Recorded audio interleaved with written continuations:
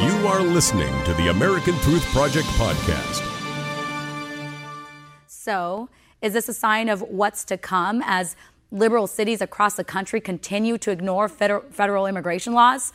Joining me now, the founder of the American Truth Project and Daily Ledger contributor, Barry Nussbaum.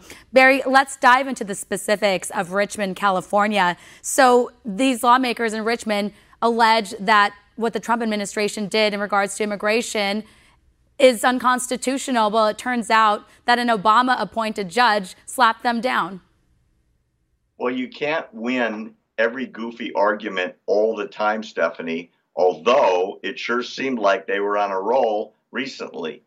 Literally, little tiny towns like Richmond are trying to affect national policy on the same vein as Hawaii suing the federal government because immigration policy that's restrictive to Muslim-speaking countries will impact tourism in Hawaii, even though there are no tourists here from the Middle East.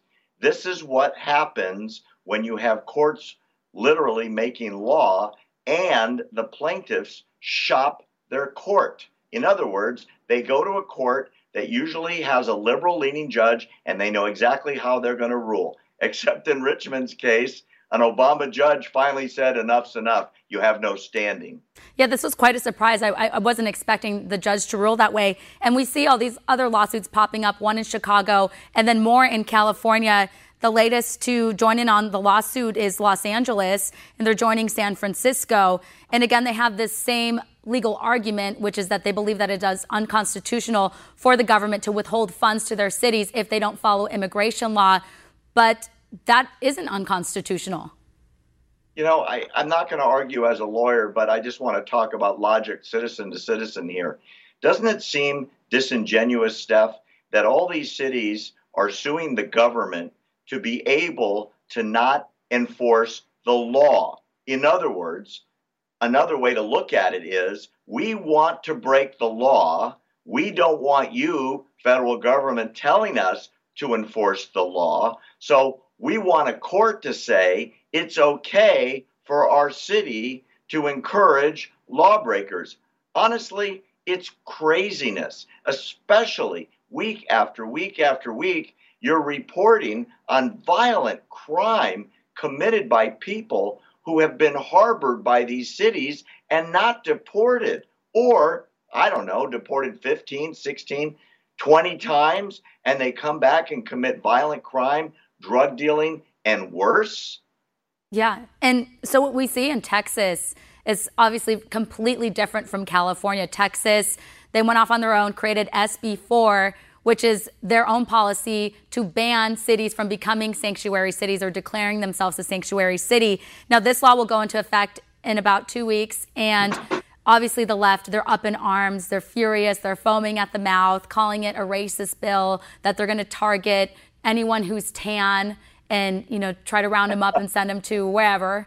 So this is really important. So this state is going off on their own, and they're actually boosting the Trump administration's effort.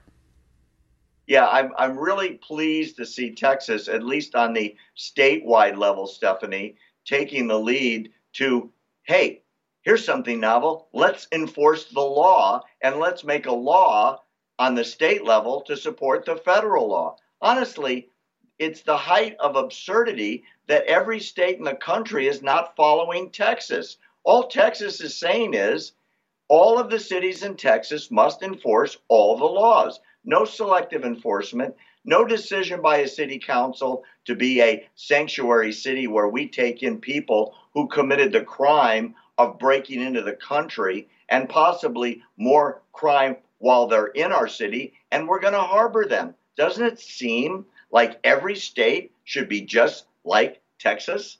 Yeah, or if they could just follow immigration law, that would be great. Then they wouldn't have to even come up with these bills. Now, Jeff Sessions, our Attorney General, he's made it clear that sanctuary policies fuel criminal activity. And we've seen the statistics that show that cities that are, deem themselves sanctuary cities tend to have more crime.